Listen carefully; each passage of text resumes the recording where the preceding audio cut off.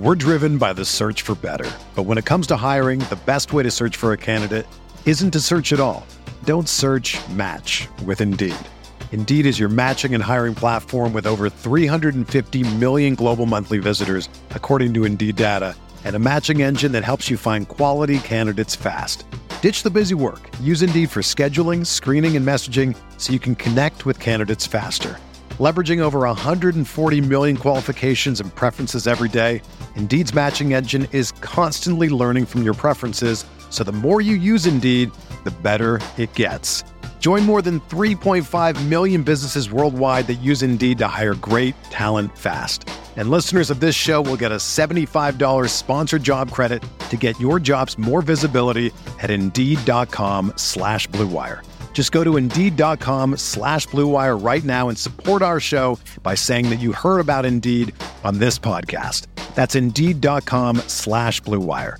Terms and conditions apply. Need to hire? You need Indeed. Another day is here, and you're ready for it. What to wear? Check. Breakfast, lunch, and dinner? Check. Planning for what's next and how to save for it? That's where Bank of America can help. For your financial to-dos, Bank of America has experts ready to help get you closer to your goals. Get started at one of our local financial centers or 24/7 in our mobile banking app. Find a location near you at bankofamerica.com/talktous. What would you like the power to do?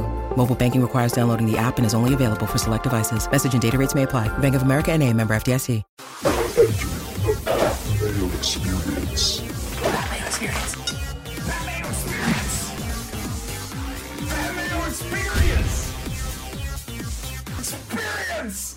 Welcome to another edition of the Dog or Pass podcast. This for UFC DC, Washington, DC. Washington.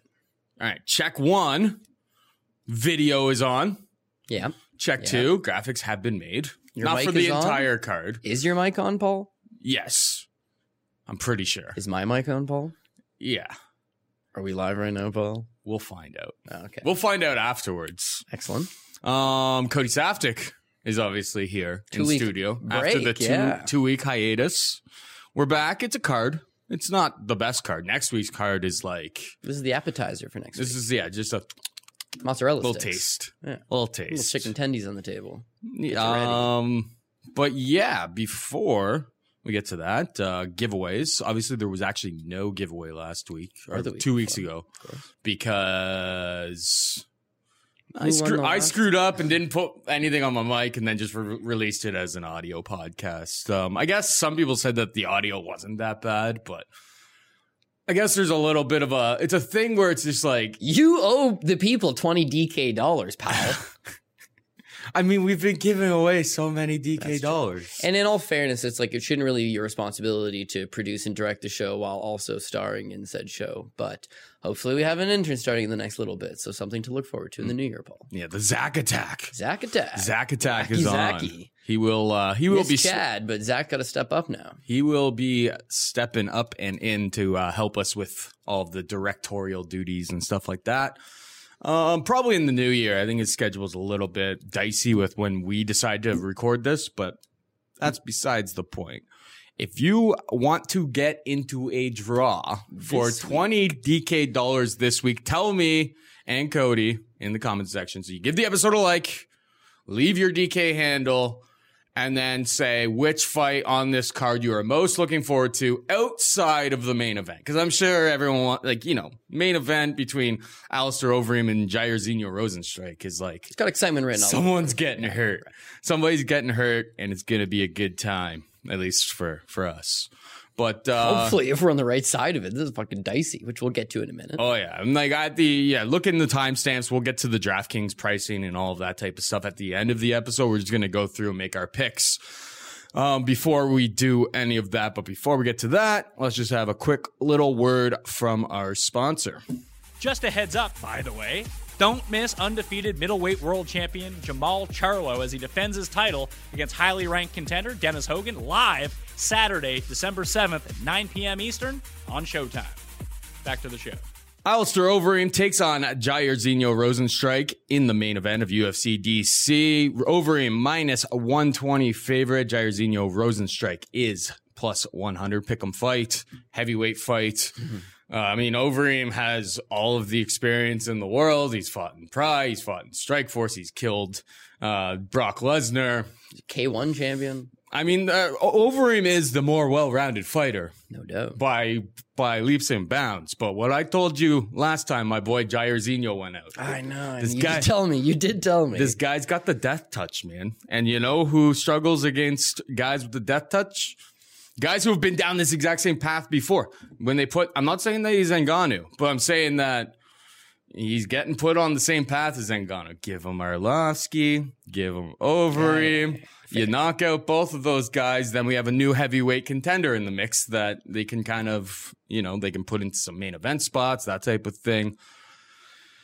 I keep wanting to trust Alistair Overeem here. I don't know if I'm going to actually bet this. It's heavyweights, man. And it's priced appropriately. I could totally see Alistair Overeem taking Rozenstruik down, exploiting him there. Nobody's been able to do that yet, but that's because he hasn't really taken on anybody that has that skill set to do it. But if he just eats one clean one really and then is having a canvas nap, I'm not going to be shocked. Right now, my pick is Overeem on DraftKings. At the end of the show, we'll talk about it. You're going to need one of these guys. I would very much imagine. Like the over-under total is a pick'em basically at 1.5 rounds for it to go over. So it's like somebody's probably getting a first round finish or at least a second round finish. Like this is probably not going 5 rounds. No. You're gonna need the guy if you're doing lots of lineups. We'll talk about that in a bit. But Overeem is the pick for the purposes of this show. What about you? Yeah, I mean Overeem, for as shaky as he is, he does got all the skills in the world. And we keep talking about he probably needs to take this fight to the ground. He probably needs to exploit the shaky ground game of Jairzinho. He probably needs to do all this stuff. He can actually beat Jairzinho in a striking match. The problem is, it's like, how long do you want to try to play that game with Jairzinho before you're done? Before we had this discussion against Ngannou. Same thing. Yeah. And with Ngannou, it's the same thing. It's just like, you know what? You are a former K1 champion. You are a decorated kickboxer. You could defeat this guy in a kickboxing match. At the same time, this is heavyweights. It's not even just like this guy's got to get a ton of power. It's like everybody's got a ton of power. And Alistair Overeem's a guy with a ton of knockout losses on his record. Now, Arlovsky, here's a guy with a ton of knockout losses on his record, figured out a way to adapt his game to avoid getting hit and avoid getting knocked out. Unfortunately, when you run into a touch of death, glancing blows are enough to knock you the fuck out. So now you're playing with a different type of fire. And in this case, he's dealing with the same thing. He's got to exploit that ground game. He's got to do that. But I have a feeling that is the game plan. He is very much someone who's aware of the same things we're talking about. This guy's a heavy power puncher. He's 8 years younger than me. And yeah, I'm not 2008 Alistair Overeem eating horse meat K1 champion. I'm 11 years removed from my K1 title, fighting in the UFC, 2-fight winning streak. But at the same time, like I have seen better days. I'm 39 years old. I've got to be smart here. I think he will be smart. I think he'll take this fight to the ground and beat him up there. Where you say nobody's done this before, it's like we did see him slightly exploited a little bit when he was fighting in Ryzen over in Japan, but more so than that, Junior Albini was taking this guy down at will. That guy wears a fucking diaper. Yeah, and very similar to most Albini performances. At some point, he just shits the bed, can't hold him down, gets back up. Similar to remember when Ngannou made his debut, and it was just like, oh man, this Brazilian guy's got some wrestling, be able to take him down. It's just like, yeah, maybe, but can he hold him down? Because if he can't, he's in a lot of trouble. If Overeem gets you down, he's got nasty ground and pound. And above all else, he's actually got a pretty good submission game. He's really good at holding guys down. And if he can just tire down Rozenstruik a little bit, yeah, who knows? Maybe the longer this goes, it's not going 5. I don't think it's going 5. But I think Overeem's smart enough to realize I don't got to beat this guy in the first round. I could maybe drag him into 2 and 3 tire him out. Yes, I got to get takedowns. I got to, stay at range. But when he fought Junior Dos Santos, do I want to strike with Junior Dos Santos? No. Can I take Junior Dos Santos down? Yeah, it's going to be tough. Stay at distance. Let him make the moves. So that's one thing I really noticed in Rozenstruik's last couple of fights. Is like Alan Crowder, that's Alan Crowder. He touches him, he goes down. But what happened in the Arlovsky fight? Arlovsky decides to charge at this guy straight on the line, doesn't move his head, throws a 3-piece combination, all of which pull up short, and he just gets touched the one time and he falls over. But Alistair Overeem doesn't do that. He's not going to charge for it. He charges forward if he's got you hurt. He charges you forward back in the day when he was chomping at the bit, let me get at him. But now he's a lot more reserved. He's a counter striker. So he's going to need Rozenstruik to be the guy moving forward. If Rozenstruik's moving forward, Overeem's counterpunching. That's Overeem's game. If Rozenstruik's not moving forward, Overeem's okay standing back and just throwing kicks. And the longer that Rozenstruik is not doing anything, eventually Overeem's got to set up this takedown. But I'm not one of these guys that's like live or die by like, oh, dude, if he doesn't get the takedown, he's fucked. If he gets punched one time, he's fucked. But you have to factor in that you have a guy that's got a track record. Alistair does seem to have a lot more paths to victory here. He's a much more well-rounded mixed martial artist. Rosenstrike's path is just lights out, game over. Yeah. It's if he wins this fight, it's going to be very, very convincing. Yeah. And listen, Overeem has struggled with guys like Alexei Olenek in spots where it's like Olenek is 40 plus and is winging bombs and you're having trouble. Like, you should just be cruising on these guys. But look at that Sergey Pavlovich fight. He's a plus 105 underdog in the Pavlovich fight. 2-fight losing streak. Pavlovich is undefeated, Russian guy, built up, a lot of quick finishes. It's easy to get behind him and discredit Overeem. But Overeem, he looked good in that fight, actually. Coming to this, it's like, you know how it is, man. We've been around this game long enough that you get 3 knockouts like Rosenstruck, you're the man now. He's headlining a card in DC. And the talk is, this guy goes out and knocks out Alistair Overeem. We've got a title contender. We got somebody that can realistically maybe, Ngannou's going to fight for the belt next. Obviously, Stipe DC3. And then we'll go Ngannou. And then we got a guy waiting in the wings that might be a win away here. But a win over Alistair Overeem solidifies him. But Alistair Overeem, he's gatekeeper now. He's 39. Even though he's on a 2-fight winning streak, he's a mid-pack guy. Can't take a punch anymore. Can't fight the elite level. Like, there's a narrative that's being written here. But based on what? Like, what's Rosenstruck realistically showing you? Peter Arlovsky, who, by the way, Alistair Overeem has, like, it's not the biggest thing in the world. He beat Alan Crowder and Junior Albini. Like, these are guys that Overeem would look spectacular against him as well. Yeah. So the hype is not warranted quite yet. You go out and you knock out Overeem, that's big. You go out with a follow-up performance, you beat another top 5, top 10 heavyweight, that's big. Then you solidify yourself. But let's remind you, everybody, when he comes to the UFC here, he's 30 years old, he's got an established kickboxing career, and he's undefeated in MMA. And we all tape studied him. He was no good. He did not look good. But he fought Junior Albini, who, despite taking him down a bunch, he beats. Then he fights Alan Crowder. Alan Crowder, Paul. And he beats him. Arlovsky's at least a name, but you see what I mean? It's like there's just not enough from Rosenstruck. So listen, I think it's a 50-50 fight, and I want to take dog or pass, but there's no real dog. So I think Alistair Overeem should be probably a bigger favorite than 120. He's the guy that I would go with. Am I certain of this one? No. Am I super confident? No. But yeah, you got to go with one side of this, especially at the end of the show when we talk about DraftKings, because the winner of this fight is going to probably score very large and be on the winning lineup, but I'm going to have to go with Overeem. Co-main event, we've got Marina Rodriguez taking on Cynthia Calvillo.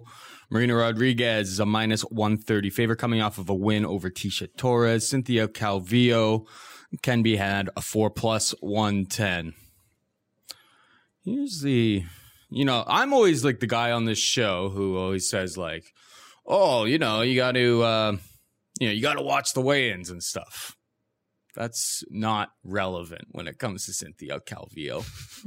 She burned me good when she came in looking like death and still managed to pull off the win. Rodriguez, it's a good win over Tisha Torres. That's a top 10 caliber, or top 5, top 10 for sure caliber type of opponent. It was kind of a predictably boring, slow-paced type of striking affair, but that's how every Tisha Torres fight is. And just to win at her game is pretty good. Calvillo,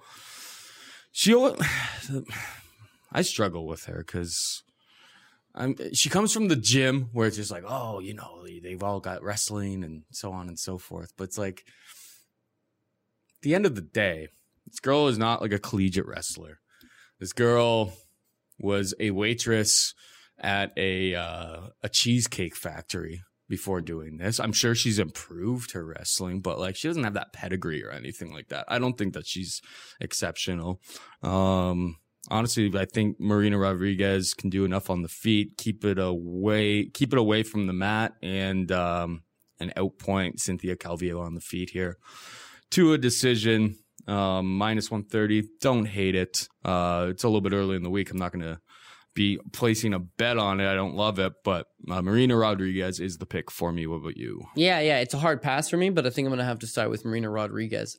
Cynthia Calvillo was originally preparing for Claudia Gadelha in this spot. So she's getting a full cam and was preparing for not an elite competitor these days, but a big name competitor, a former could have been champion, somebody who's got some stats in the division. So I think she's going to be well prepared for this, whereas Marina Rodriguez is coming in on like 2 weeks notice replacing her.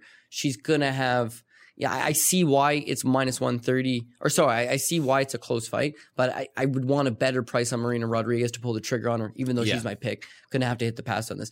The issue with Cynthia Calvillo is, yeah, just like you mentioned, she doesn't have that pedigree that she comes from it. She's a hard worker. She's improved a lot. Apparently, she's like one of the striking coaches, I guess, at Team Alpha Male now. Like, showing people combinations. Like, she's worked on her striking lots. She's worked on her wrestling lots. But it's very important to note, she's 32 years old. This is not some prospect that came out of nowhere. This is somebody that got a late start to it, got it on, got a good little run going, beat Joanne Calderwood. And then it's that fight with Carla Esparza. Here's a crossroads here. We got Cynthia Calvillo, who's undefeated, looks like she's a prospect in the making. She's got the goods here. Team Alpha Male. She's on a winning streak. Just beat Joanne Calderwood. Perfect. Versus Carla Esparza, the former champion, on their way down, both wrestlers. That's when you got a real idea. It's like, no. Carla Esparza is a former collegiate wrestler. Carla Esparza has made real improvements through striking. She looked like she had very poor judgment in the Carla Esparza fight. Bad ring IQ, so to speak. And her two follow performances beyond that. The Poliana Botelho fight. I hear everybody say the same thing, just like you. This girl looked dead on the scale. I thought they should cancel the fight. Should probably cancel the fight. We'll talk about Aspen Ladd. Here's a thing or two. I had dead on the scale. No interest in like rostering or playing. Like that's switch my pick. And then I watched that way in, like, switched everything, cost me a ton of money. Like it's just like, you know what? You overthink these things sometimes, and I did in that case for sure. For sure. I'm going to make a counter to that whole point, is that she submitted Poliana Botelho in the first round. Right? Yeah. What if she did, and it's late in the first round, what if that got to a second round? What if it managed to get to a third round? Then she might have had some serious issues. And against Marina Rodriguez, she's not going to submit her in the first round. So yeah, if she looks bad on the scales, I expect Marina Rodriguez to push a pace for 3 rounds. She looks like she can push a pace. Her fight with Ronda Marcos, it was kind of a hectic pace. Her last fight with Tisha Torres, again, Tisha Torres, it's a sparring match, it's give and go, but Torres comes at you. Yeah, it's fast. It's a lot of output going on here. She's long, she's rangy, she can keep you at the end of the punches. Main thing is she's got to keep this fight standing. But I don't have enough faith in Cynthia Calvillo to come in with the game plan of consistently shoot takedowns. I think she's going to try to strike with her. And her being the shorter fighter, I think she's going to be coming up on the shorter end of said strikes. But there's no discrediting that she does have the full camp. She is prepared. I think Rodriguez has got to come down from Brazil for this fight, so there's some travel logistics there as well. It's a hard pass, but the pick is Rodriguez. We got Ben Rothwell taking on Stefan Struve. Ben Rothwell minus 140, Stefan Struve plus 120. Both of these guys pretty much dust at this point. But who is more dust, Cody Saftik? Who is more dust? That is the real question. That's actually what I wanted our giveaway to be this week. But I thought, I guess Cody was like the voice of reason. Maybe it's a little unfair to refer to fighters as dust, but after recent performances from most of these guys, you can't feel great about either side of this. But like Rothwell was off for so long. Involuntarily off. 3 fucking years, man. Yeah, and he's getting old, and obviously he is old. He needed his vitamins. He's a heavyweight. Everybody's like, did he need his vitamins? When you were talking about like this guy never once to me looked like he was on anything. Probably was because he had great cardio for a big man. Yeah, because he had great cardio for a big guy. Remember when he would like, get that crazy look in his eye? Dude, he was becoming a fan favorite. Like, he had a bit of a momentum. He was he choked out Josh Barnett with a 10-figure guillotine choke. Like, he was well on his way. Mm-hmm. And then Uncle Usada knocked on the door and ruined everything. And boy, oh boy, has he not looked the same whatsoever. Stefan Struve's just like a stand-up heavyweight. He's got a good ground game because of like his height and length and stuff like that. He has a pretty decent triangle choke, but like he's not going to catch Ben Rothwell in that. I don't think, at least. He's just a guy who had like all of the tools, all the intangibles. He's still actually pretty young for being a heavyweight, despite having just so much experience. He just never learned how to like benefit from his God-given length. Like, the guy doesn't know how to really throw a jab, or he doesn't know how to effectively use a jab, keep guys away from him. There's no sting on like the majority of his punches. Well, I think I'm going to go back to the well on Ben Rothwell here. Hopefully he's found some new vitamins. Maybe he's taking his strength and conditioning a little bit more seriously. You're not going to be able to tell any of that from the weigh-ins. He's going to look like a big old slob, but yeah.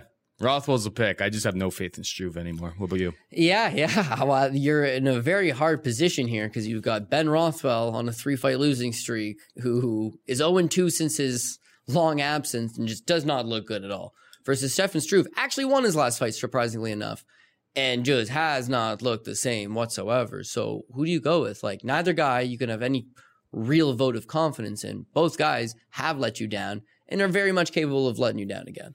But yeah, I mean, if styles make fights, Ben Rothwell's biggest issue is that he's no output. He sits there, fucks around a lot, but there's no actual substance, man. You got to do something. It's a prize fight. Not enough substance out of him. Andrei Arlovsky outworking you, standing there. Bad move. The Blagoy-Ivanov fight, I thought he won only because I have money on him, but it was just like, Jesus Christ, man, what are you doing? Marches you down, doesn't do shit. Luckily for him, is like Stefan Struve just doesn't have the legs to move back, you know? And like, yet he doesn't use his range. He's not a very mobile guy. And I don't know, just, yeah, he never used any of his gifts properly. But beyond that is that like his gift is also his curse, right? Because the two things about Stefan Struve is that one, and he's fought the who's of power punchers in this division. Well, yeah, maybe he's got a bit of a suspect chin. He has a suspect chin because he's so fucking tall, dude. Like, he literally stands straight up. They smash him with overhands. He just crumples to the ground. And again, he's fought a who's who of murderous power punchers. But the bigger than that is that, like, when he is on his back, could he throw up a triangle? Yeah, we've seen it. Could he throw up an armbar? I suppose. Does he have a crafty little ground game? Yeah, he won his last fight with an arm triangle. You know, prior to that, he has that fight, that Denis Stoichnich fight from way back in the day. Got a crafty little submission game. But he's so big, if you get on top of him, he can't get back up. Yeah, like Overeem, when Overeem just took him, like put him up, blasted him up against the cage, took him down, and just a couple strikes, and it was And he actually just football tackled him to the ground. Like, there was no setup on the technique. No. It was just like, he's so tall, it's hard to defend these types of things. He can't defend this shit. No. He's got a chance of defending up against the cage. Because he's so long, he can lean on the cage and just use that general length. It's hard to pick him up off his feet. But in the open field, like, he's fair game. And anybody with a decent amount of wrestling takes him down, open field, he's fair game. That's always kind of been his issue. Now, is Ben Rothwell going to go shoot a double leg in the open field? No. So, bit of a problem. But I have enough faith that he's just going to back Stefan Struve up against the cage, control him against the cage, do a little bit more, use that dirty boxing, work the body a little bit, use his uppercuts in the clinch. And if, for whatever reason, he can complete the takedown, that'd be it, dude. He'll just stay on top of him, pound him away. I'm not 100% sure this fight is a finish. I mean, yes, Stefan Struve has a bit of a history of getting finished. Ben Rothwell, he's cast iron. Not fucking finishing this guy. Stefan Struve especially. I have a feeling it's going to hit the over. I have a feeling that the winner's going to pick up a decision. Definitely some value if you go in that direction. But I don't want to tell you straight up pass. What I'm telling you is, like, both these guys have shit in my apple pie before. Mm-hmm. And I'm not interested in adding them to the pie again. But yeah, I would have more faith in Ben Rothwell coming in here. Minus 140, not the worst. In these types of situations, I don't know if you're the same, but I just kind of just trust durability. Give me the more durable guy, even if he's 40 points more. He's a minus 140 favorite. He's not, it's not a pick 'em, but just give me the more, especially at heavyweight, just give me the more durable heavyweight historically. And that's Ben Rothwell. Of course. And I think if you do the real tape study on it, right? If you just look at it on paper, it's like, oh yeah, Ben Rothwell, bad losing streak, and Stefan Struve. But Stefan Struve's the one coming off the win. When you look at that Marcos Rogerio de Lima fight, he got fucked up in that first round, dude. He gets dropped. He says afterwards he doesn't remember what the fuck happened. And then he retires. Takes off his gloves, puts them in the middle of the ring, and says, I'm done here, guys. I did not enjoy that. And then 10 months later, all right, I'll do it one more time. Like, that's not what you look to put your money behind. So Ben Rothwell's the pick. The moment everybody has been waiting for. Cody's baby, Aspen Ladd, back in action after her first professional defeat. She's a minus 155 favorite against Yana Kunitskaya. What's your take here, Cody? Yeah, I mean, can't go against my baby, but gotta be worried. I mean, when you're talking about, like, you don't really care about watching the weigh-ins all the time because sometimes it leads you in a bad judgment. It's like, Aspen Ladd is not someone who just had a bad weight cut the last time. Aspen Ladd's someone who's had a bad weight cut throughout the entire course of her career. Like, she used to fight at 125, and it was just unbelievably awful. She just wouldn't make it. Yeah, no, would not make it. So she moves up to 135, and I remember this interview where they were like, oh, it's probably way easier now making 135. And she's like, no, it's actually harder now to make 135 because in moving up a weight class, I filled out, I put more muscle on, and now I'm even bigger. Now I'm cutting more weight. So now fighting at 35, I mean, she's still really young, and you're seeing it. It's like, I think it's a mixture of things. I think one, she is continuously getting bigger. She's a big, thick gal, 2 C's on that. But also, like, I don't think she's particularly good at cutting weight. Like, what's her background? She didn't wrestle in college. She has no idea how to cut weight. She starts fighting, she's young. She's just fighting at 125. Now she's growing, she can't make 25, so she fights at 35. Now she's growing, she can't make 35. They're going to put her at 45? Like, I don't know who her nutrition is. If you look at any of her stuff online, she just does her own shit, you know?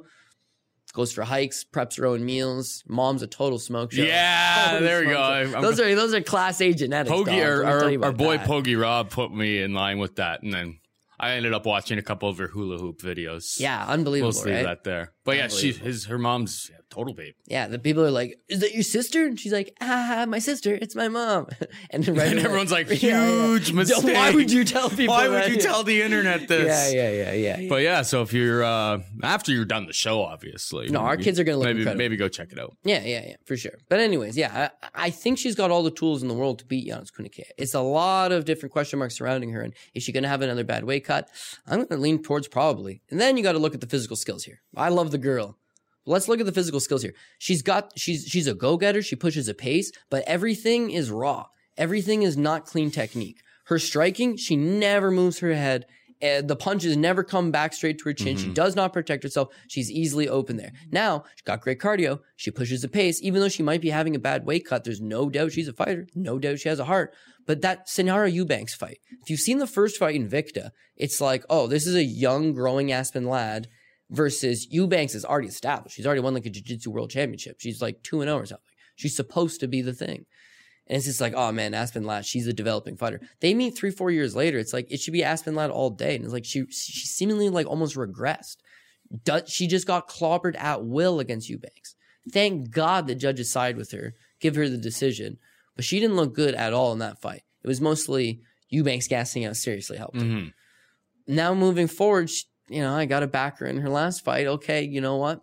We got to go against Jermaine Durandamy. Jermaine Durandamy's fucking huge for the weight class. Bonafide, actually good striker. Won a title at 145 against Holly Holm. Punches are clean, down the pipe, crisp technique. That's all stuff that Aspen Ladd doesn't have. And I'm foolish because I thought Ladd is going to push her pace. She's going to push her up against the cage. She's going to eventually drag her to the mat. She's going to tire her. She's going to break her. But it's just like one single clean punch lands and you're in shit's creek. It was sexist, Cody. It was sexist.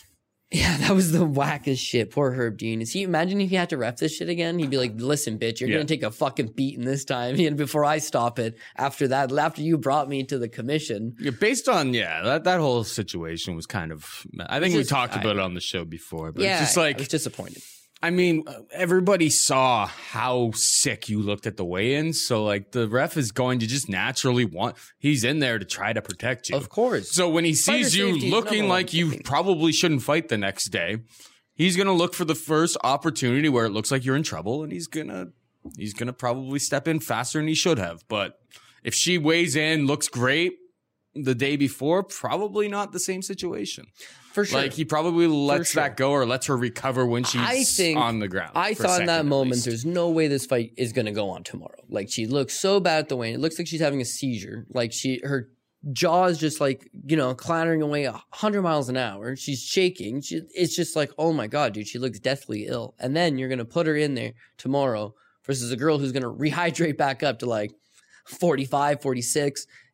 Is a world-renowned striking specialist, defeated a man once upon a time, she's a world champion. Never defended the titles, totally paperweight champ. Ran away from the title when they said you should fight Cyborg. But all the same, it's like, this wasn't a tune-up fight against a nobody. It wasn't just like a local fight to get the local crowd pumped up. It's just like, this is a fight with actual ramifications towards it. I didn't think the fight should continue, and all the same, she lost. So even if she has a better weight cut here, I'm sure she's not going to look that bad. I'm sure she's going to make some adjustments. I'm sure she's going to come in more prepared. But all the same, it's like when you have a bad weight cut, your chin gets compromised. And yes, in that fight versus Jermaine Durandamy, she was done. Well, what would have happened if her didn't stop it?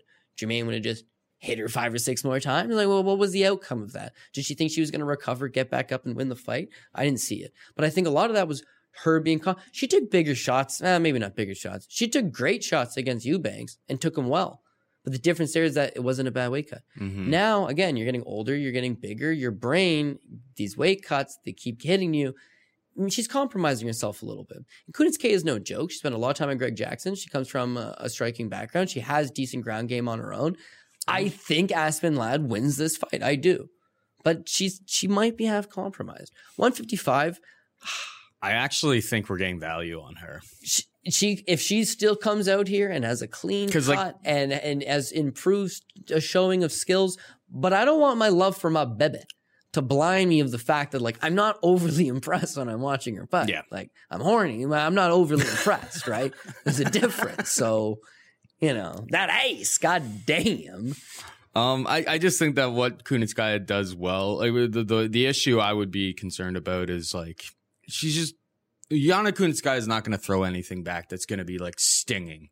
It's not going to drop her or drop Aspen Ladd like Jermaine Durand did in one strike.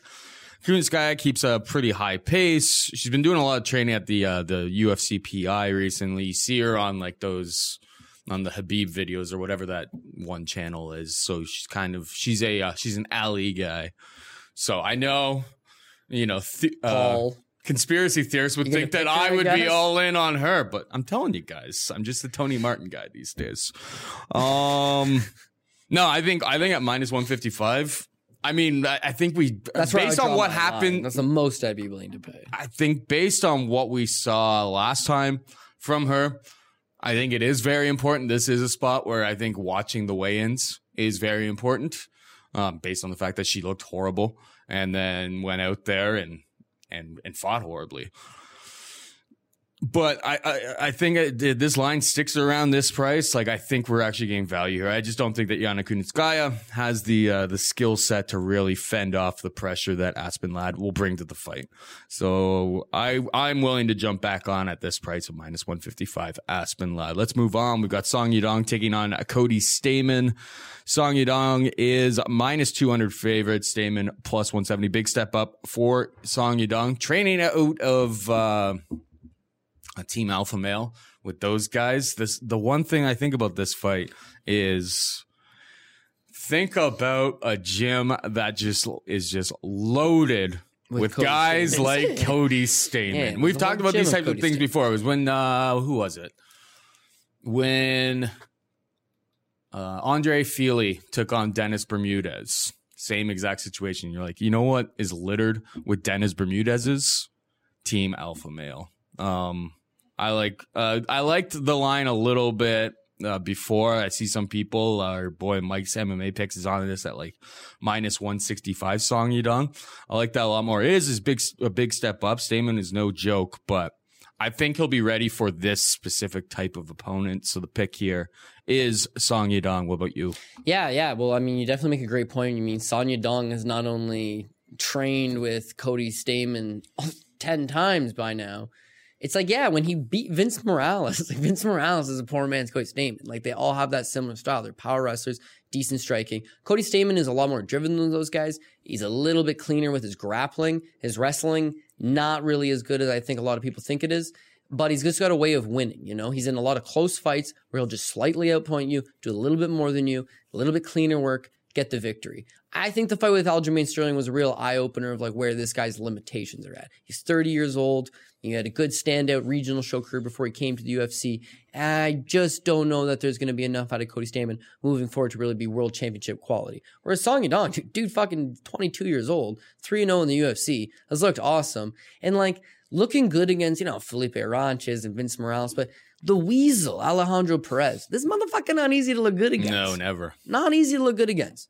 Right cross, folds this guy 2 minutes. It's like, everybody always talks about economics when they're talking about the Chinese taking over, but it's so much more than that. It's like their athletes are also going to eventually take over. Like it's only a matter of time. They didn't know wrestling. They didn't know jiu-jitsu. They didn't know proper Western boxing and they know kickboxing. They know Sanchow. But it's like that next crop of Asian talent's definitely hitting now. And in the next 5-10 years, you're going to see, I think, a lot more of them crop up. And Song Yadong's that next wave, dude. He's one of those Enbo kids, meaning that like he was a child, dropped off to the gym, trained since he was a kid. He's got all the skills in the world. They brought in Western coaches. He knows what it's all about. And then as soon as they know, smart people, as soon as they know this guy's capped out, Do we let him fight in China on the regional scene against guys that will just fly in and bums and do nothing for him? Or will we send him to Alpha Male in the States and he can train with the best guys and he can fight in the UFC and we'll build him up? And UFC knows that they need these Asian stars. They're willing to work with him and they're willing to build him up. And they're doing him a favor here. So Stamen loses his last fight and then actually he bails out of a fight with Rob Font with an injury. He's been off for 10 months. Again, I mentioned he's 30 years old. I got the guy on Facebook. Good guy, training hard, very driven. Truly believes he's one of the best in the world. Truly believes this is his coming out party. I'm getting the feeling it's the other way around. Slide in those DMs. And be like, what up, dog? You gonna win? I fucking hate people that do that. Oh, like, as if they know. As if, like, yeah, well, I'm gonna win. I'm gonna win. Like, what do you think a fighter would why would you say? message somebody that What do you think a shit, fighter's gonna say? Yeah. No, I'm actually gonna go in there and get absolutely shit kicked. Yeah. All right, Bob Sapp. You know, like, You know what I mean? No, if you thought even like, I don't know, man. I don't know. It's like, then you shouldn't be fighting. You know, these guys are, I've always said. You have to be supremely confident to just get in there in front of all of those people and fight somebody in a cage. Come on. I always say, dude, if you want to be a pro fighter, you have to be an optimist. You have to truly believe, I'm going to win this fight. I'm one of the best in the world. I'm going to show everybody. If you're a pessimist, you'd be like, fuck that, dude. I'm going to get my ass kicked. I'm not fighting. If you're a realist, you'd be like, fuck that, dude. I'm going to get my ass kicked. I'm not fighting. But you got to be an optimist and be like, I'm all in on this. I love this shit. And I truly believe that Cody Stamen, very athletic. If you look at his family, brothers, sisters, all compete, all wrestle, all do, sports in high school, college, whatnot. Good athletic family. Yeah, they're gamers. He's been a gamer his whole career. But when you get him in there, there's that lack of killer instinct. There's more of he's more of a point fight style, right? And that wins, right? That can get a victory. But when you run into somebody who's got more of the appeal of like, this guy's got skills everywhere. Song Yadong can stuff takedowns. And on the feet, he's got great output. He's got good cardio. He's making improvements. He's getting better and better. He's got a bunch of teammates on this card. Like, it's written for you to get it. Now, the one thing I'll admit though, 160, 170, 185, that was the price, but it has ballooned out to 200. So like, I like them. Seems about right. I like them. But You're either going to want to get on it right now or, you've missed the boat, but it's right around that time where it's like, don't take him at 230, 240. Cody Stamen, no joke. Exactly. No joke. No walkover opponent. Knows how to win. Good ring IQ. That's all shit that'll fuck you up. It will shit in your apple pie. Let me tell you. This is exactly. This could be an is a parlay. shit. This is a parlay. But at 160, killer right here, 160, you hop on that bitch for sure. Yeah. All right. We got Rob Font taking on Ricky Simon. Rob Font minus 140. Ricky Simon plus 120. Maybe I'm just like, overwhelmed by recency bias, but like Ricky Simon's pretty much dead to me at this point, Cody. Yeah. I hear Go you. in there. That was a big apple pie shit against Uriah Faber, retired Uriah Faber, looked like he was completely done. You're supposed to go in there. You've taken on Merab, like you've fought against top end guys, and just to eat that overhand right off the bat. So for a guy who I thought was just like, this guy's going to be a really good point fighter. It's just like everything went out the window. I have zero faith in this guy anymore.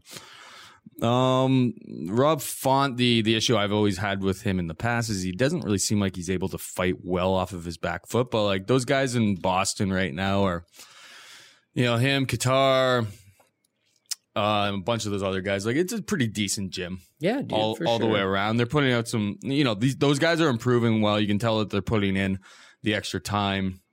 Pick is fun here. I realize I've been picking all of the favorites here, but these lines have been out for a while. They've really matured. I think the lines are pretty much right here. I like Font to get the dub here. What about you? Yeah, no, I got to agree as well. I think that the line's pretty appropriate. Minus 140, Rob Font. Both guys are capable of winning. Ricky Simon's got all the skills in the world to win this fight.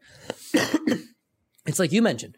How does he beat Rob Font? Push him backwards. And Ricky Simon, at his best, is a fucking shitty new wild man. He'll go in there, push a pace. He's able to back you up. He's got great wrestling. His striking, I'm not a huge fan of it. But he's willing to wing those shots to close that distance and put you into his area. When we talk about ring IQ, it's like that fight versus Ronnie Yaya. Fought a great game plan that I'm going to take this guy down, but not fuck around with his guard. Stay on the outside, do what I got to do, get the victory. But this is one thing dating back right from Ricky Simon, right from the get-go, is that he cost me one time. It was a Titan FC fight, right?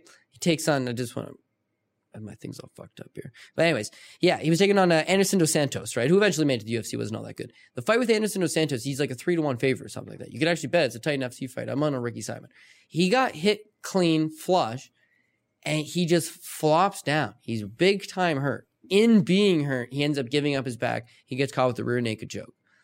Young guy, got caught, no big deal. Builds himself up. But when you look at the guys he was fighting, Paul, he wasn't really fighting anybody that hit him, anybody that hurt him, anybody that put him in any type of danger. When he fought Faber, it was way out of my mind. I'm not thinking this guy's got a chin issue. I think he's fine.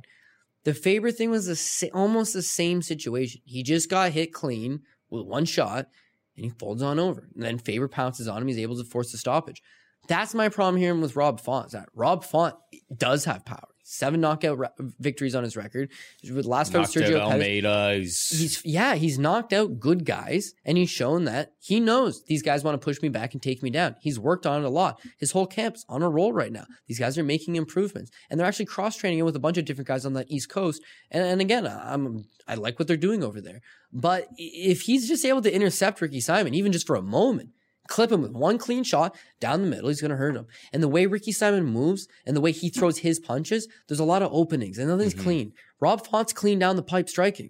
So I think at some point he's going to clip him. At some point he's going to hurt him. At some point he capitalizes. And again, Rob Font, like that guy was able to take Lineker's punches. Yeah. Durability hasn't really been an issue for this guy. Too. Yeah, exactly. And Ricky Simon's also a bit of a decision guy. And where that's an issue is that Ricky Simon's a decision guy, and let's say Rob Font capable of being a decision guy, then we think this might go 15. If it goes 15, it's favoring Rob Font because he's got 15 minutes to intercept this guy and knock him out. And if Ricky Simon does get him down, and he's able to take him down, I got to think Font's ground game good enough to survive, but he's got to get up. I don't want to say pass again on this fight because I see path for Ricky Simon, but I when I visualize the fight, I think he's going to get tagged. When he gets tagged, Font's got enough firepower to hurt him. When we do talk about the DK side of things, it's like, you know what I mean? Font at 8,500, he's a slightly high mid-range guy, but good upside. Cool. We got Tim the Dirty Bird Means taking on Thiago Alves. Dirty Bird is minus 265. Alves can be had for plus 225. Who you got here, Cody? Yeah, this is the crazy thing about MMA, right? So let's say we all wake up tomorrow. This is a prelim fight, right? Let's say we all wake up tomorrow and the UFC announces that Alistair Overeem versus Rosenstruck is off.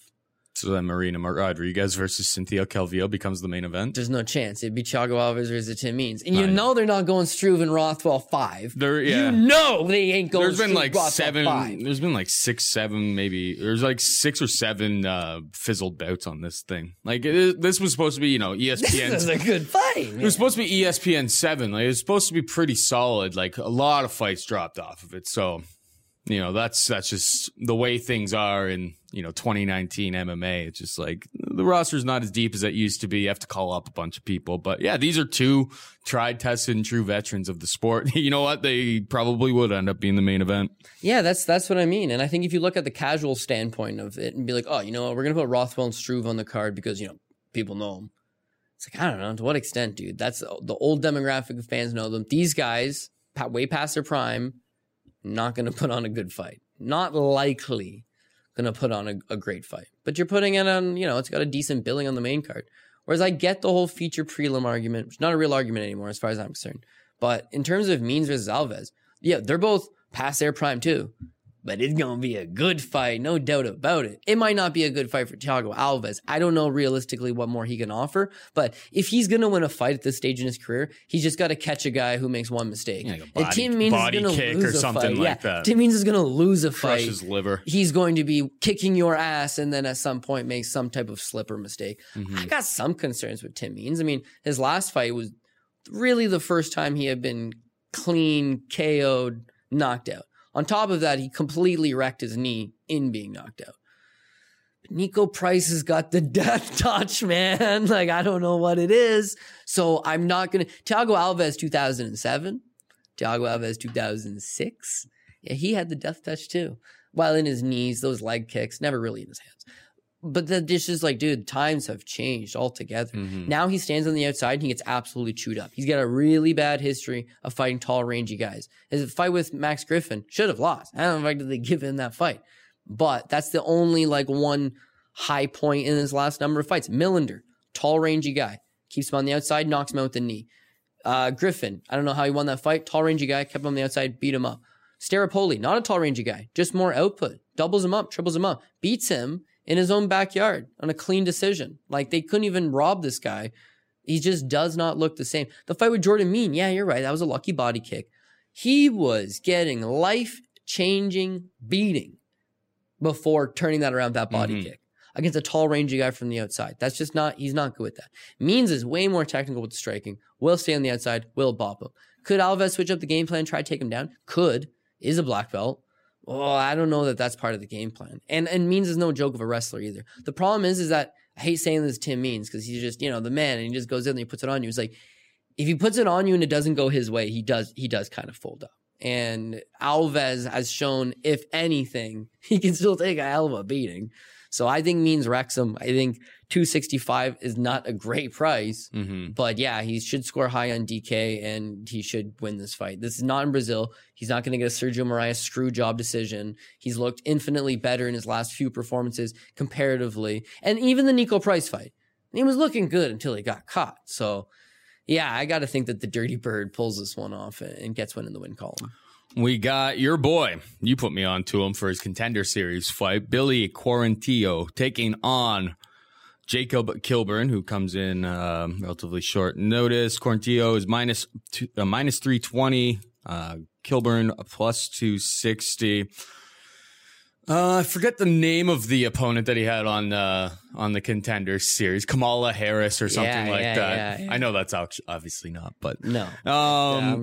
I forget what it was, but Kamula Kirk. Kamula Kirk. Yeah. How did we get him for? Well, it was like plus 230, man. It's like these Contender Series fights. You just spam a bunch of underdogs. Like that was the key, at least to this season. Well, you faded the Greek and you found these. There's just monster underdogs just cashing left, right, and center. Like it was your guy. They're just low level guys. Now they're expecting us to pay a minus 320 price tag on him. So you were the guy who told me, like, dude, like as long as we can get through round one, Quarantillo is going to come back, and it literally played out perfectly. Yeah. So I want to hear your take on Jacob Kilburn, Quarantillo. Let me know what we're doing here. Is this price too big? What's the scoop? Yeah, well, I obviously didn't love the price tag, but it's because of the short notice aspect of it. Billy Quarantillo was he was originally supposed to take on Chris Fishgold, which, poses some good problems, and Fishgold, exciting matchup. Yep. And, not the greatest fighter, but still going to be an intriguing fight. At least our boy Billy got the full camp here. And now with Jacob Kilburn coming in relatively short notice, he would be the underdog against Billy anyways. I think Billy's last performance really...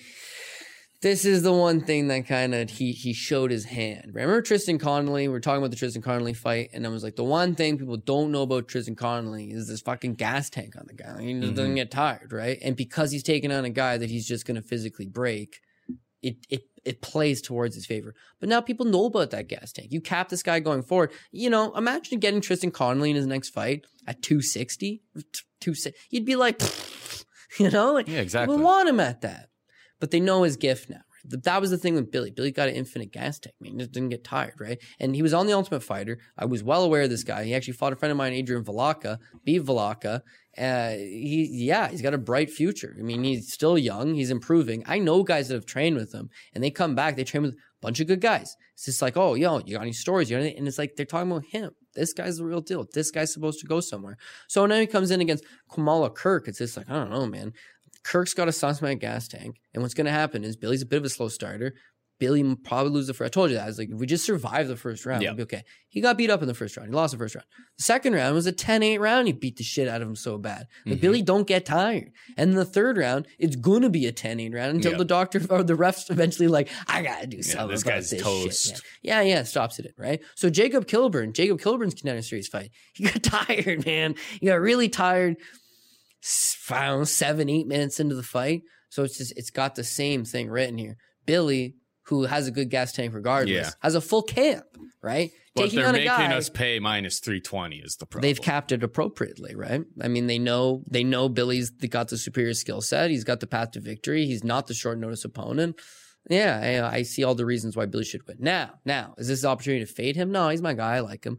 But yeah, we've taken a lot of favorites here at some points. Like, which one of these guys? when I got to do my Poke Raw parlay at the end, like I might have to switch and at least take a couple dogs. I'm not going to go full shot of favorites here, but yeah, some of those passes are going to have to become dog plays. Moving on down the card, probably I think this is like sneaky fight of the night potential here between your boy Matt Sales taking on Bryce Mitchell. Thug Nasty.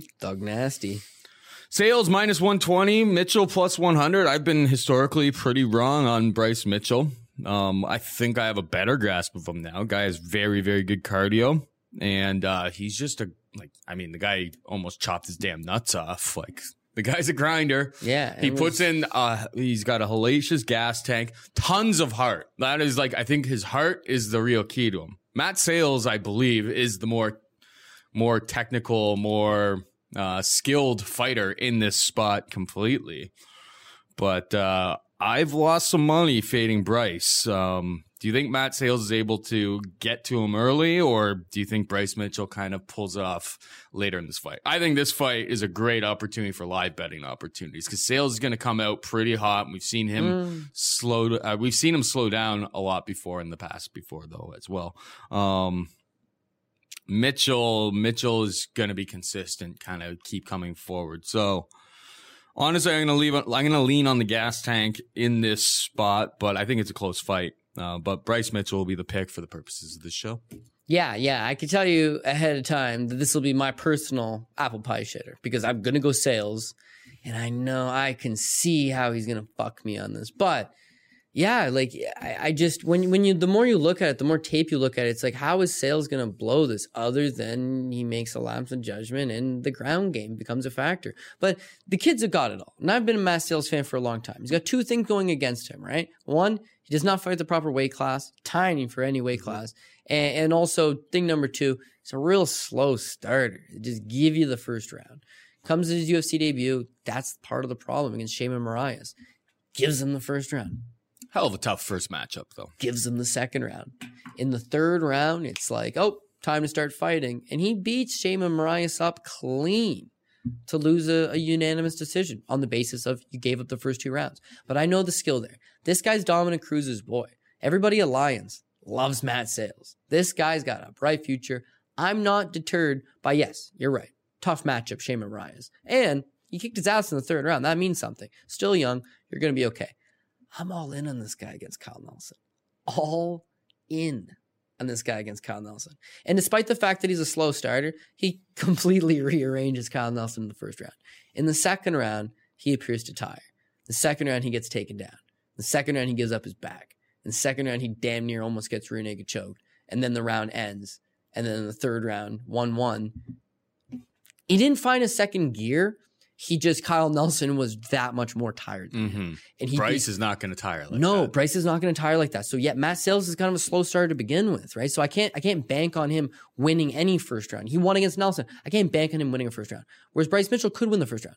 Now the second round, Sales does what Sales does, baby. And he puts it on him. Sure, doesn't matter. The third round, when the nitty gets tough, yeah, Bryce Mitchell's going to keep coming at him, and Matt Sales could potentially have a bit of an issue. People are talking about the wrestling, right? I don't know that Bryce Mitchell's wrestling is good enough to take down Matt Sales. Matt Sales' takedown defense, okay. Maybe keeps it standing. Kyle Nelson's bigger and stronger than Bryce Mitchell. He was able to plow him down, but maybe Bryce doesn't have that same success. As far as the stand-up goes, Bryce Mitchell's fucked here, man. Matt Sales is going to eat him alive. I agree. If you look at Bryce Mitchell on The Ultimate Fighter, man, he is young and he is green. And this guy trains small little gym. You know, he's one of those Jason Knights. Like, he's scrappy, he's a go-getter. He's fought way more times outside of the cage that he has inside of the cage. Spent a lot of time with the Sarah Longo guys as well, though. Yeah, and he's improving his ground game, right?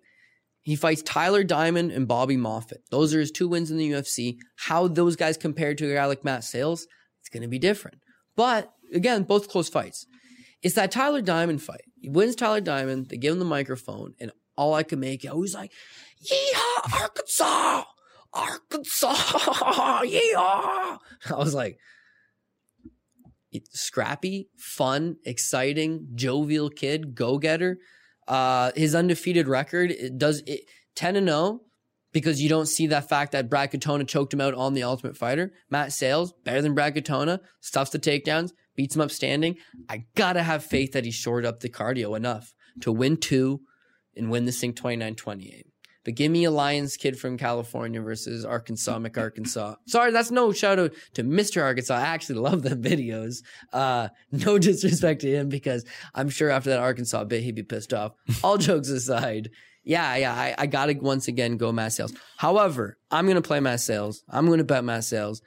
Sales is going to juice up some parlays. And Sales will probably be the guy at the end of the night that I'm like, fucking motherfucker, why would I do that? So don't necessarily tail me on that.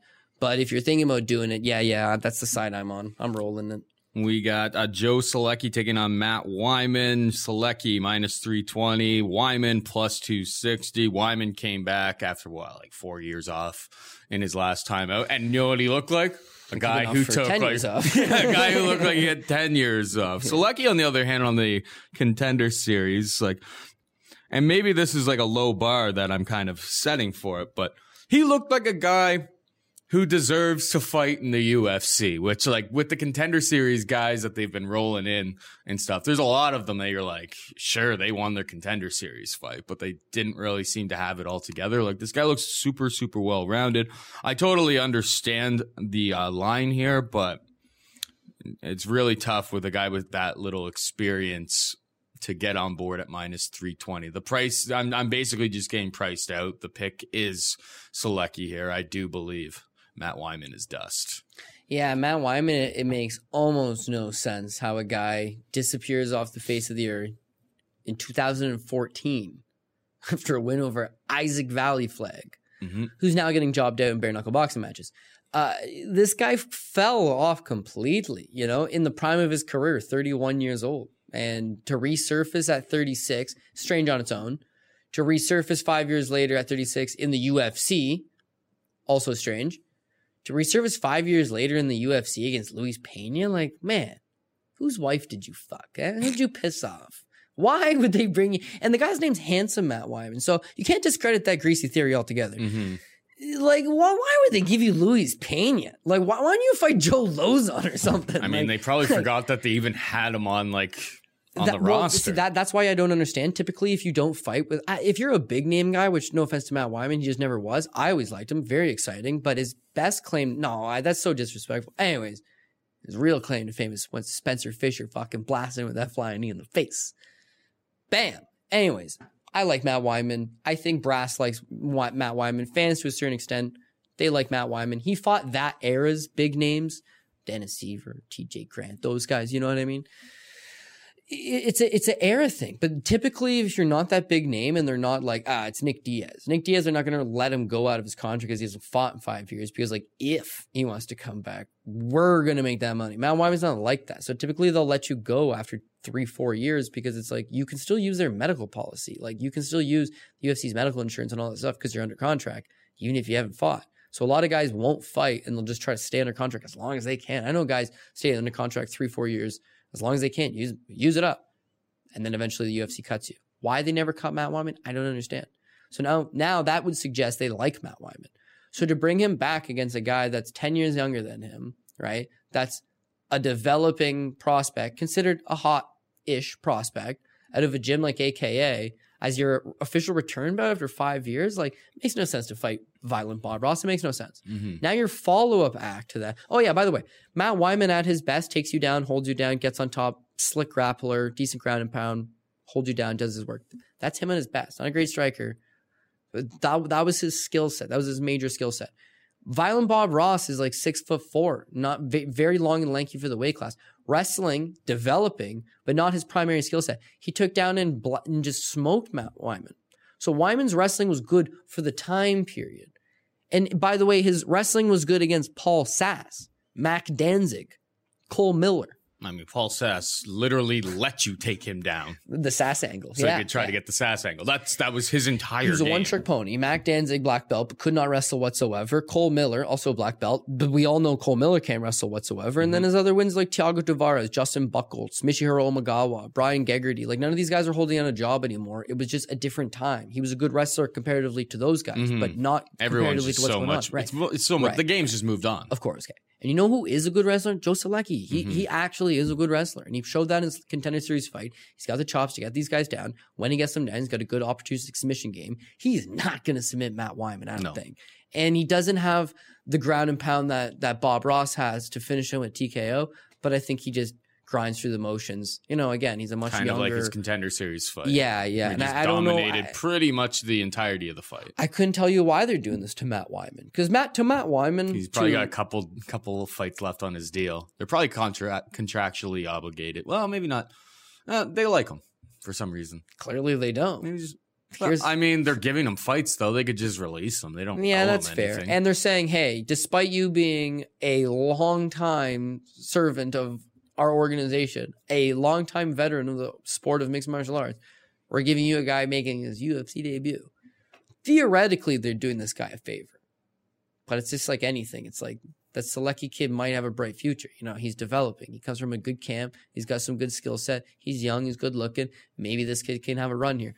Whereas Matt Wyman, it's like 31, 32, 33, 34, 35. Those are all the years you sat on the sideline, and now you're going to make like a late run back. You know who they said was going to... Yeah, these types of things don't work. They don't work at lighter weight classes. The craziest thing, right? I'm walking down the street. This is how weird I am. Walking down the street literally like 3-4 days ago. Bam! Right in my mind. Out of nowhere. What the fuck happened to Nate Marquardt? Wonder what that guy's up to. Man, it's so sad. Someday I'll blaming God on Twitter recently. That's what I'm getting at. Yeah. I'm thinking, you know how whack it's going to be someday? I'm going to talk to people and be like, yo, remember Nate Marquardt? And they'll be like, no. You know, like it's generations changing, man. Like he wasn't a big enough figure to stick in the history books, but he was the man, dude. I liked him. And then I was like, oh, dude, he's actually the poster boy for...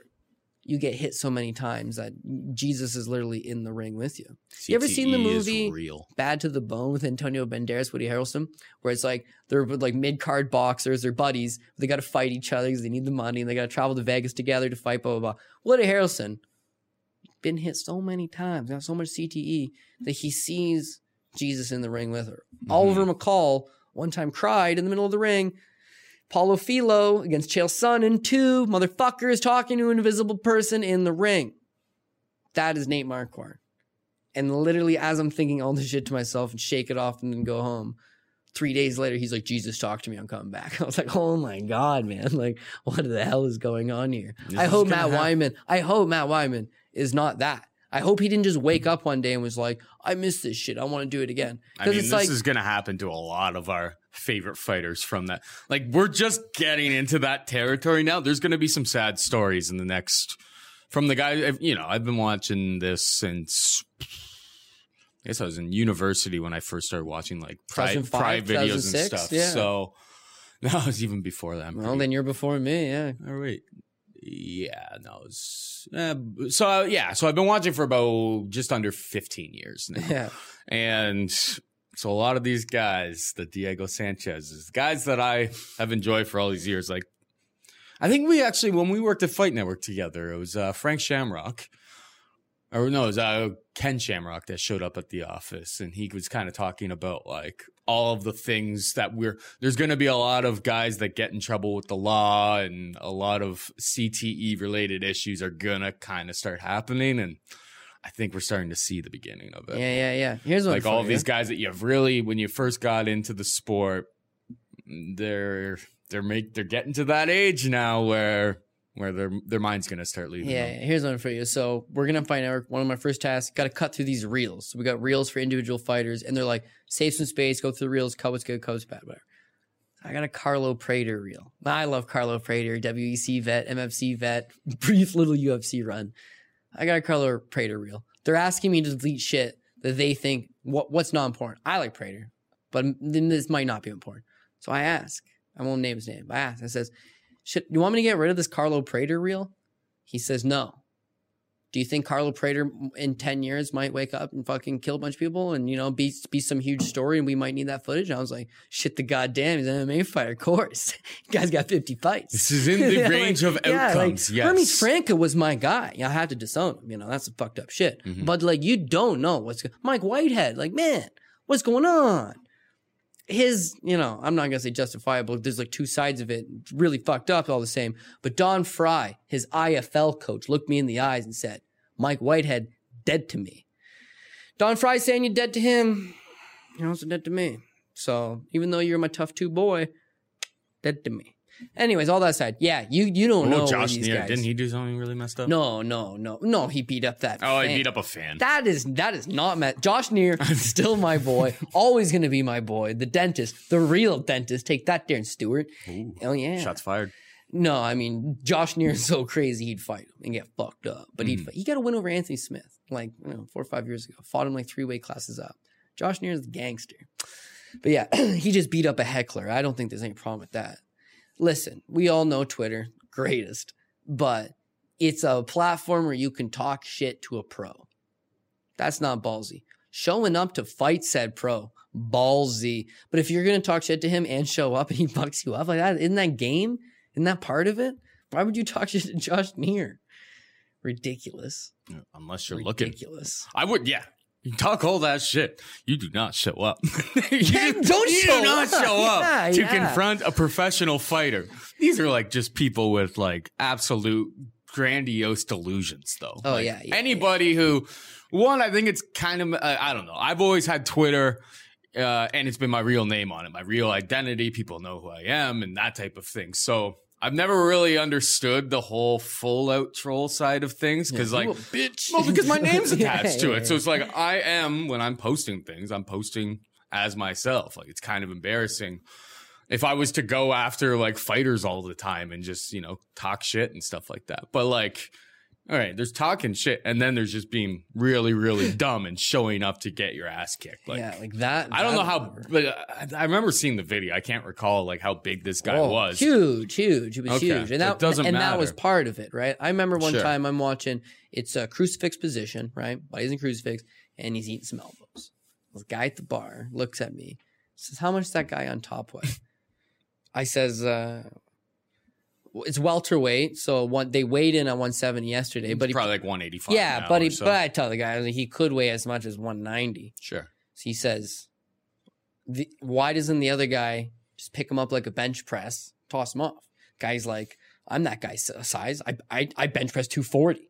I just fucking pick him up and chuck him off. Super easy, eh? Yeah. So imagine you it's like believe that. clockwork. Imagine you believe that. You went to a motherfucking gym. You told Josh Neer, who's put me in a Who's not crucifix. above beating the shit out of you. Yeah. You know what's going to happen when you're trying to bench press him and he's shattering your face of elbows? Yeah, he's just going to keep shattering your face of elbows. You're going to a dentist. Yeah. That's why they call him the dentist. This guy's legendary. If you're a fan of the OGs who did the dirty work in the game just for entertainment, it's this guy's as gangster as it gets. Don't fuck with him and show up at his gym in Iowa. What are you thinking, man? What are you thinking? He's got nothing better to do than kick your fucking ass and probably base some hail afterwards. Yeah, there's I wouldn't literally mess with nothing else to do in Iowa but fight. I watched a training thing with him one time. He's in a shed, pounding the fuck out of a bag. And whereas most guys, I'd be like, oh man, why would you bet this guy? It's he's ready, He's fought so much, he doesn't need a traditional training camp. Oh yeah, I could talk about Neer all day long, but we got a few more fights. We so have we'll a get to couple that. more fights. Let's get into them. We have Virna Jandiroba taking on Mallory Martin, who comes in on a short notice. Jandiroba minus 265 favorite. Mallory Martin is plus 225. Who you got here? Yeah, I want to get behind Mallory Martin just because she is a sizable dog here. I see the narrative behind her. I think she could potentially get a victory, but if you're just going to look for tape for what tape is, Virna Jandiroba is a better grappler, right? She's a slightly better striker. So if both of their grappling for whatever reason negates each other, I think she wins. And if this turns out to a grappling match, she's the better grappler, slightly better wrestler. Now, I think this thing on Mallory Martin, somebody who's saying that she's Darren Wynn's girlfriend, and she spends a lot of time with George Hickman up in Tiger Muay Thai. Hickman was a good wrestler himself. They got her well prepared, but A, she's coming on a short notice. B, I wasn't overly impressed with what I saw from her Contender Series fight. And C, she's taking on somebody who is not taking a fight on short notice after winning a make-believe contract on a remotely successful TV show. It's she was the Invicta champ, She beat Mizuki Inoue. She legitimately defended the title against a Russian Sambo champion who has looked awful. But submitted are all the same. Like, this girl is making strides. She's looking okay. To debut on short notice against Carla Esparza, that's a tough task. But she's got that experience under her belt. And hopefully she's, made enough improvements. I think, truthfully, just from watching it, she's better overall. But is she nearly 3-1 better overall? That I don't think so. So I want to say dog or pass, but I can feel myself chasing the dog. So the smart play is going to be the pass. Jana Nobra on a better price. I'd play her. Think she's going to win. But 265, I'm looking at apple pie shitters here. If you're looking, we like a lot of favorites. Yeah. So let's now determine who's going to shit in the pie. I mean, 2 or 3 of them are going to lose. I mean, the opening fight of the night, I think, has like big apple pie. Like, people hate Trevor Smith, but like, the guy's pretty well rounded. You got to be able to shut his lights out. Yeah. Otherwise, like, he's got pretty good wrestling. He's not good at anything. He's not great. Sorry, he's a professional fighter. He's good at other things. But I mean, it's all relative. Good cardio. I just, from what I saw from Makhmud Muradov, and I bet him in play live after round 1 against Alessio Di Chirico. He ended up pulling it off, and he won decision. I didn't see very much stinging shots coming back from him. I don't know. I wasn't exactly impressed all around with the guy.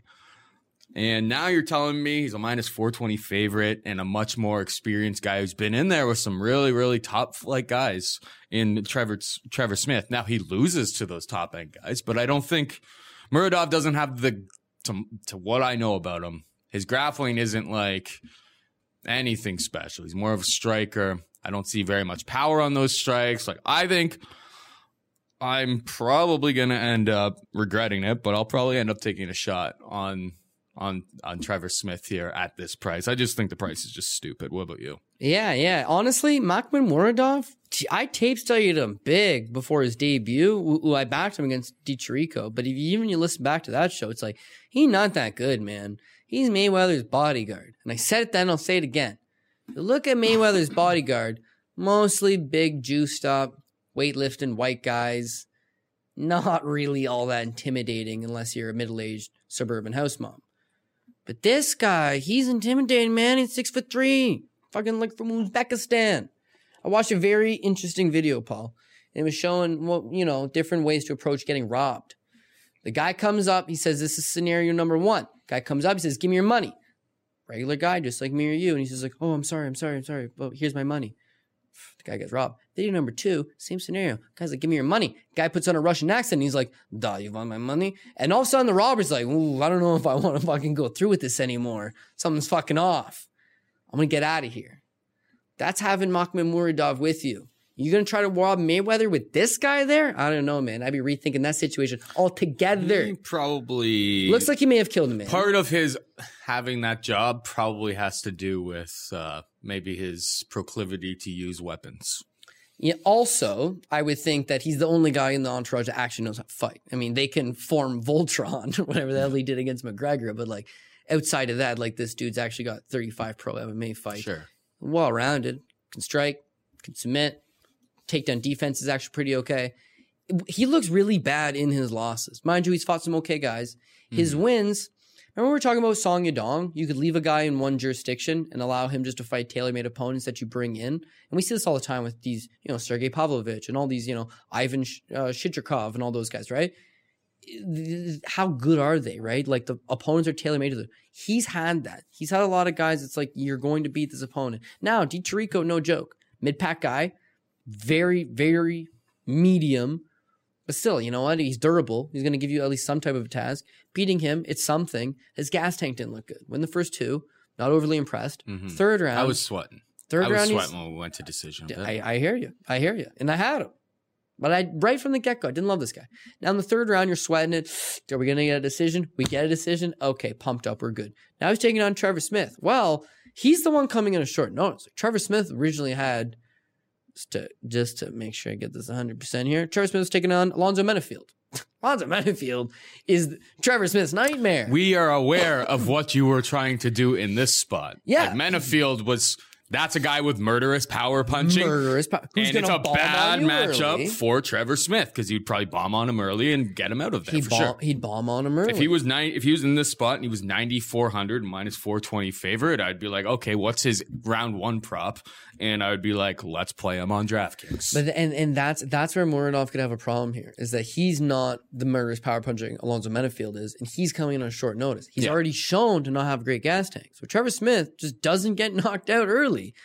Yeah, Trevor Smith keeps going. I think he's just live at this price. I just think he's live. Yeah. So there's no world that exists that I'm betting Trevor Smith, but this is a live betting opportunity for sure. The price is totally off. I'd pass Muradov. 420 literally gets anybody.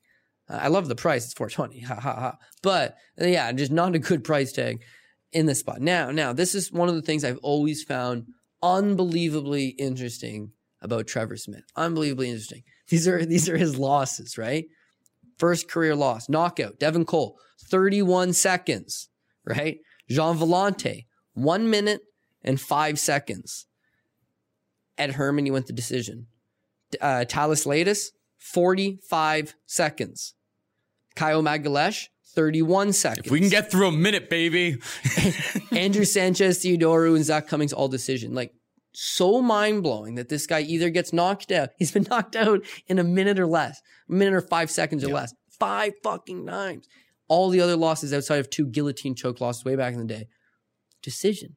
Is he chinny or not? Like, you either punch him out with the first few punches or you allow him to hang around. Mm-hmm. But you know what? Honestly, outside of the fact that he's a BJJ black belt, his wrestling's not great. His cardio is okay. His striking's not great.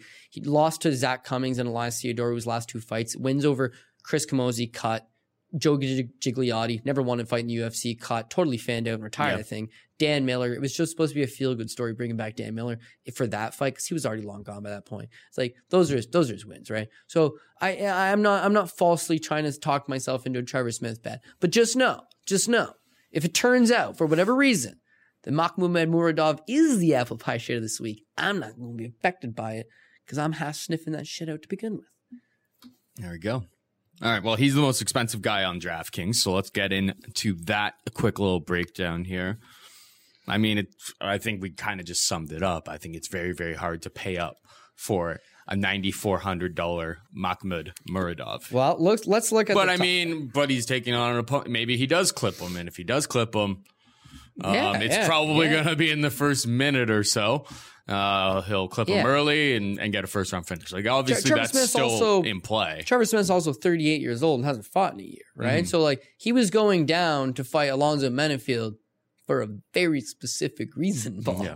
Alonzo Menafield needed the win and was going to largely benefit from getting a highlight reel first round KO. Muradov should have that same benefit, but I trust him less. Looking at those high-end guys, listen, that main event, 100%. Alistair Overeem's $8,300, so he would be a well-priced, good pick. Yeah. Flip side to that, if you're going with Rosenstruck, it's the same thing. It's like he would be a good pick. He's $7,900, and he could get you a first-round knockout. I can see a path to this fight, like, not being on an optimal. Like, if these guys just get out of round one, if the fight doesn't get finished in round one, and it's just low volume, and there's a second-round finish, maybe they end up with, say, 75, 80 points because just low volume, and then, Jairzinho clips him eventually.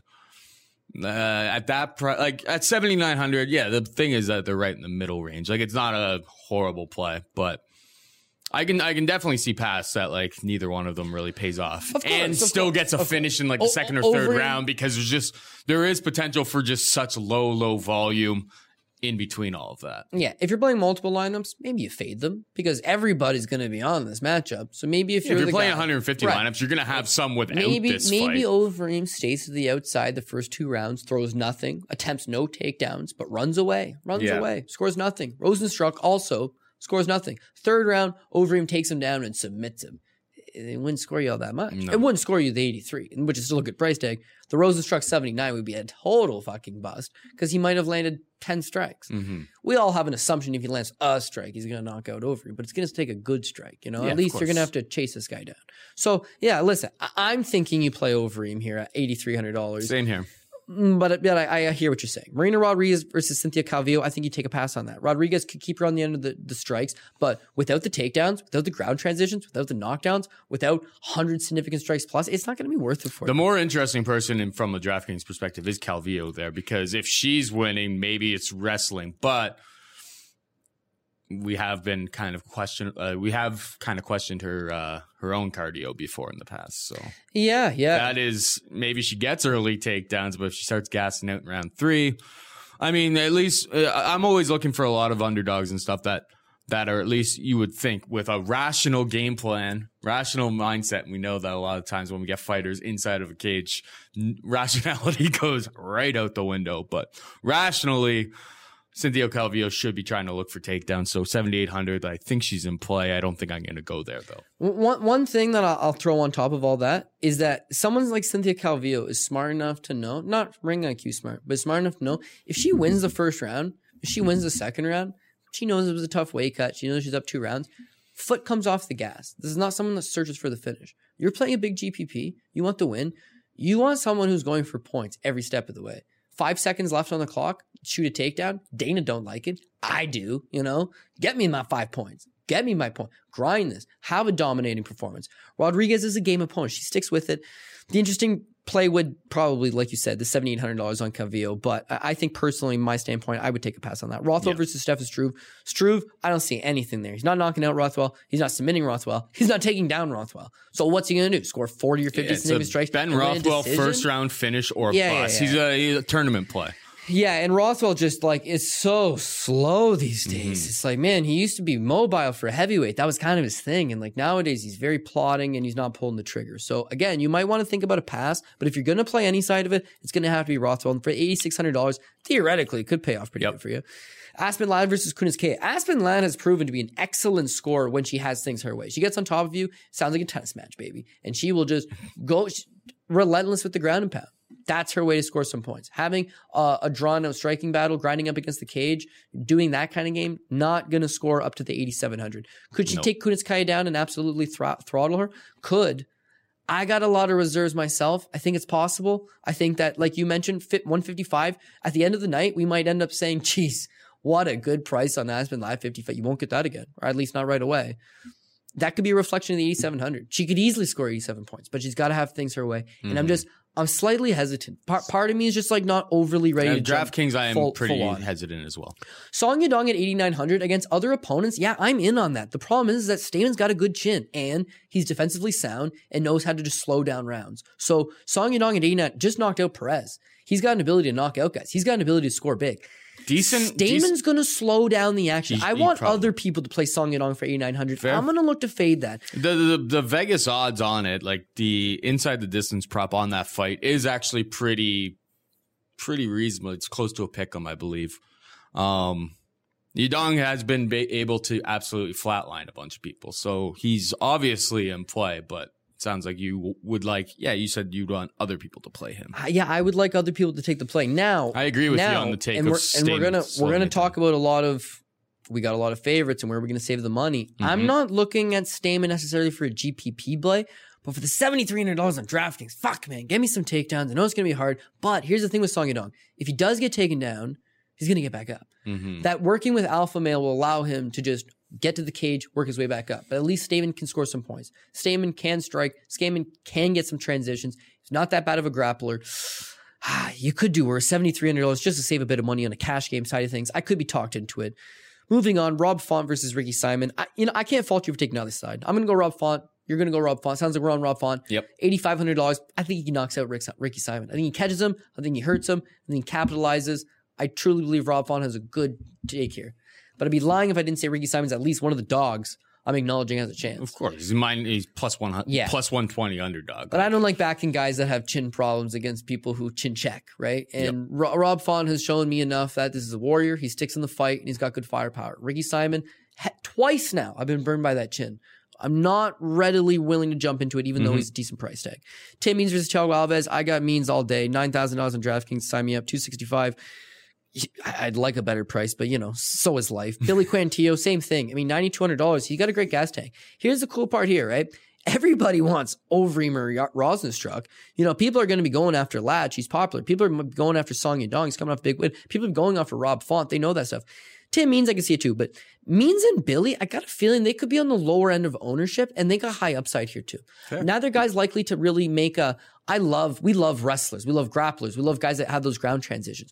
Neither guy's likely to get their points based on that, but but they just push up. They're going to try to push a pace against an opponent that they hope is going to slow down. And then, man, like they obviously don't do DraftKings scoring for the Contender Series, but you know who would have scored Bokuda points? Oh yeah, Quarantillo against Kamala Harris there. You know, it's the only thing better than a first round knockout is a third round sustained beating. But there's a third round finish with 10 seconds left. It's like the Volkanovski effect. Just draw it out as long as you can. Yep. And then just right at the last moment, it's like, yeah, those are the guys that put up like 150 points is when that plays out that way. Yeah. Tim Means, it seems like if he's going to finish Alves, he's probably going to have to do it in the first, under 1.5 rounds. If it goes over 1.5 rounds, it'll be Alves with his nose over to the left, one eye swelling shut. That's sitting there and taking the shots. Maybe that one goes to decision, but Tim Means will put it on him. Billy's fight, at some point, Billy probably just breaks him down and puts him away. That's barring that he's not sick or hurt or injured or anything like that. The fact that he's got the full camp, I love that. I think Billy puts it away.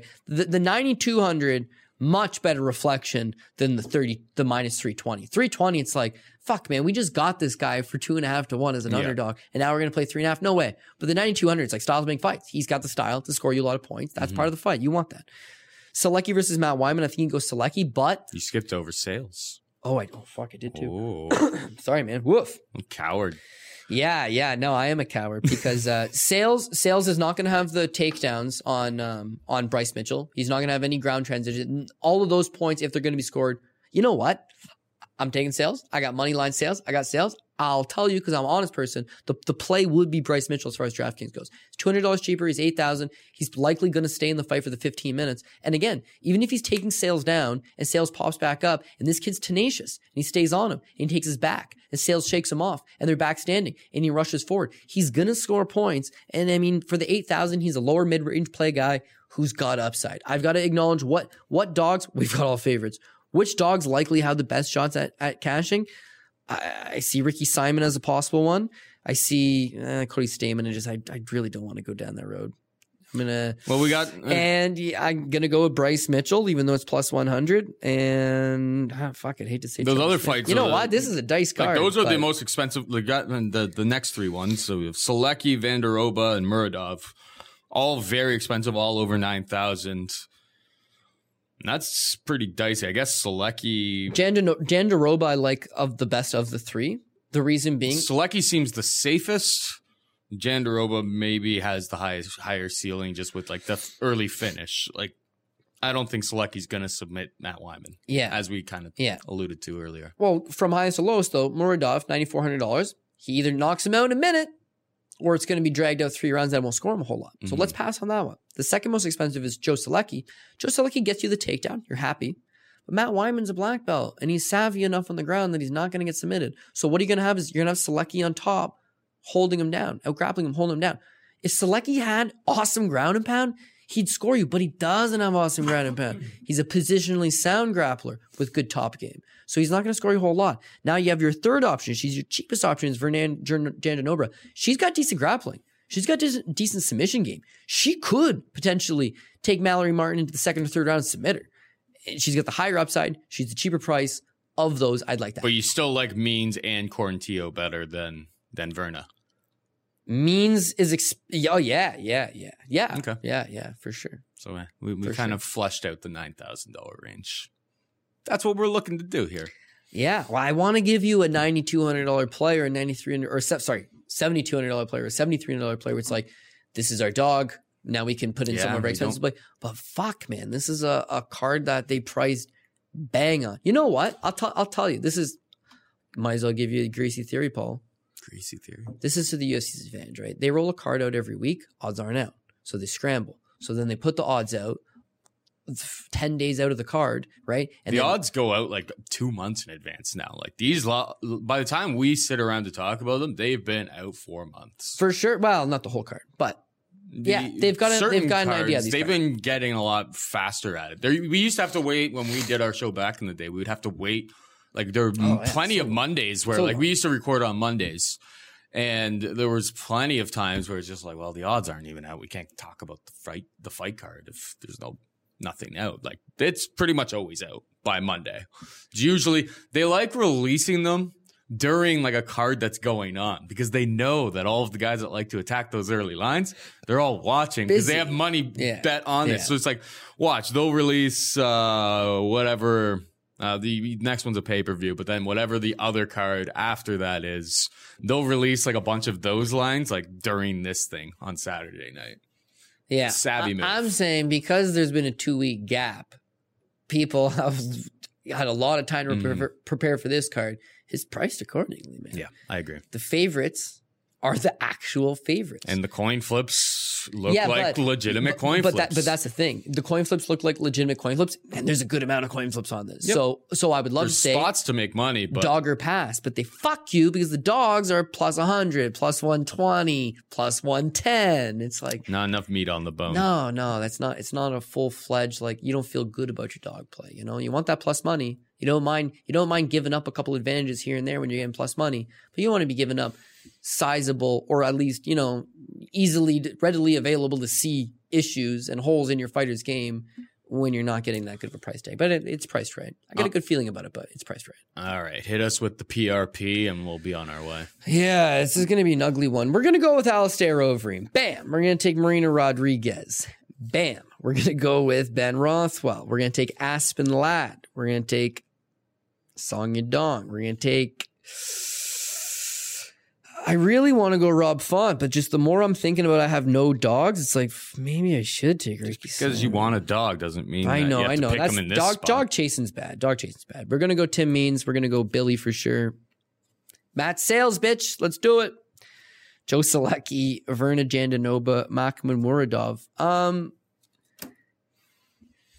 I've hit 3 perfect cards in my life, right? And one of them was a 12-fight card, 11 favorites, and 1 dog. But it's like, you got to have that 1 dog. It's Bryce Mitchell. Yeah, I got it written down. It's Bryce Mitchell or Ricky Simon. Who else This is the PRP. You know who Pogi Rob's favorite fighter is, and who I think he did tell me that he is buying a Thug Nasty t-shirt should he win on Saturday night.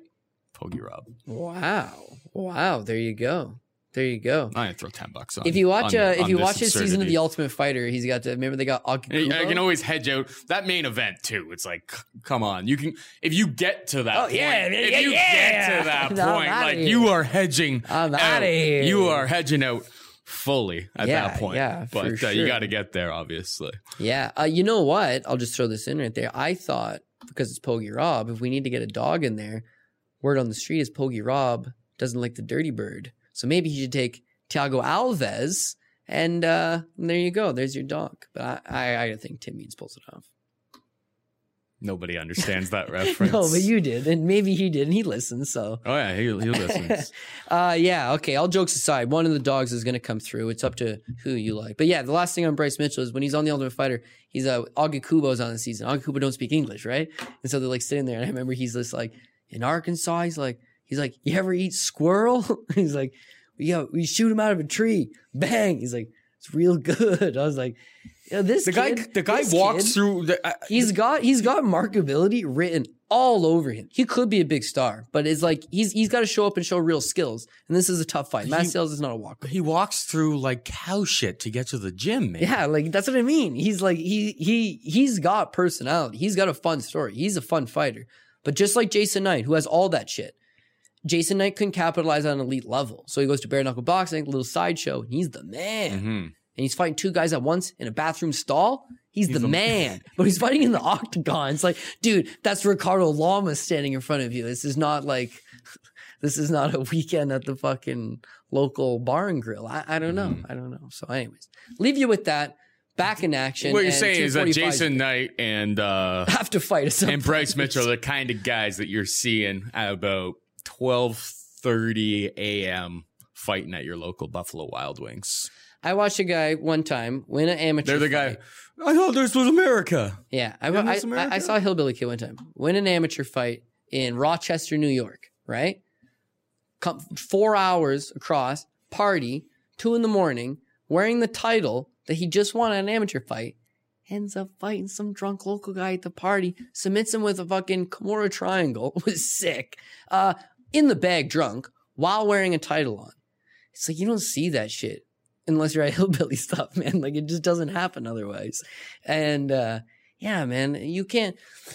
Here's the thing that's become of the sport, Paul, right? It used to be, this guy's a martial artist. He knows Taekwondo. He knows karate. He knows this stuff. Then it turns out that didn't really get you prepared for a real fight. It's like, okay, well, this guy can wrestle. But then it got to a period like, you have to be a fighter. You have to have that desire. These guys fight 50, 60 times a year. You know who's not an athlete? Jeremy Horn. You know who's a fighter? Jeremy Horn. This guy fucking fought 35 times in 1 year, mostly at house parties, because he likes to fight. Mm-hmm. So now the sport's gotten to a period of time where it's like, it is athletes. There's less fighters. There's more athletes. These guys are collegiate wrestlers, or, you know, they're coming from some great pedigree, whether it's football, whether it's, you know, basketball, whatever it may be, track and field. They're taking their conditioning seriously. They're doing all these things. But that little element, it's just like the grinder, the enforcer in hockey getting phased out. It's still there a little bit. There are still fighters there. This motherfucker is a fighter. And when you're a fighter and you've got a good gas tank and you push a mad pace, you're going to win fights. In mass sales, maybe mass sales gas tank lets them off a little bit. Maybe the ground game hurts them a little bit. I don't want to think about it because I got sales. But it's like, yeah, I got to fully on recognize that Bryce Mitchell's got shot as a dog.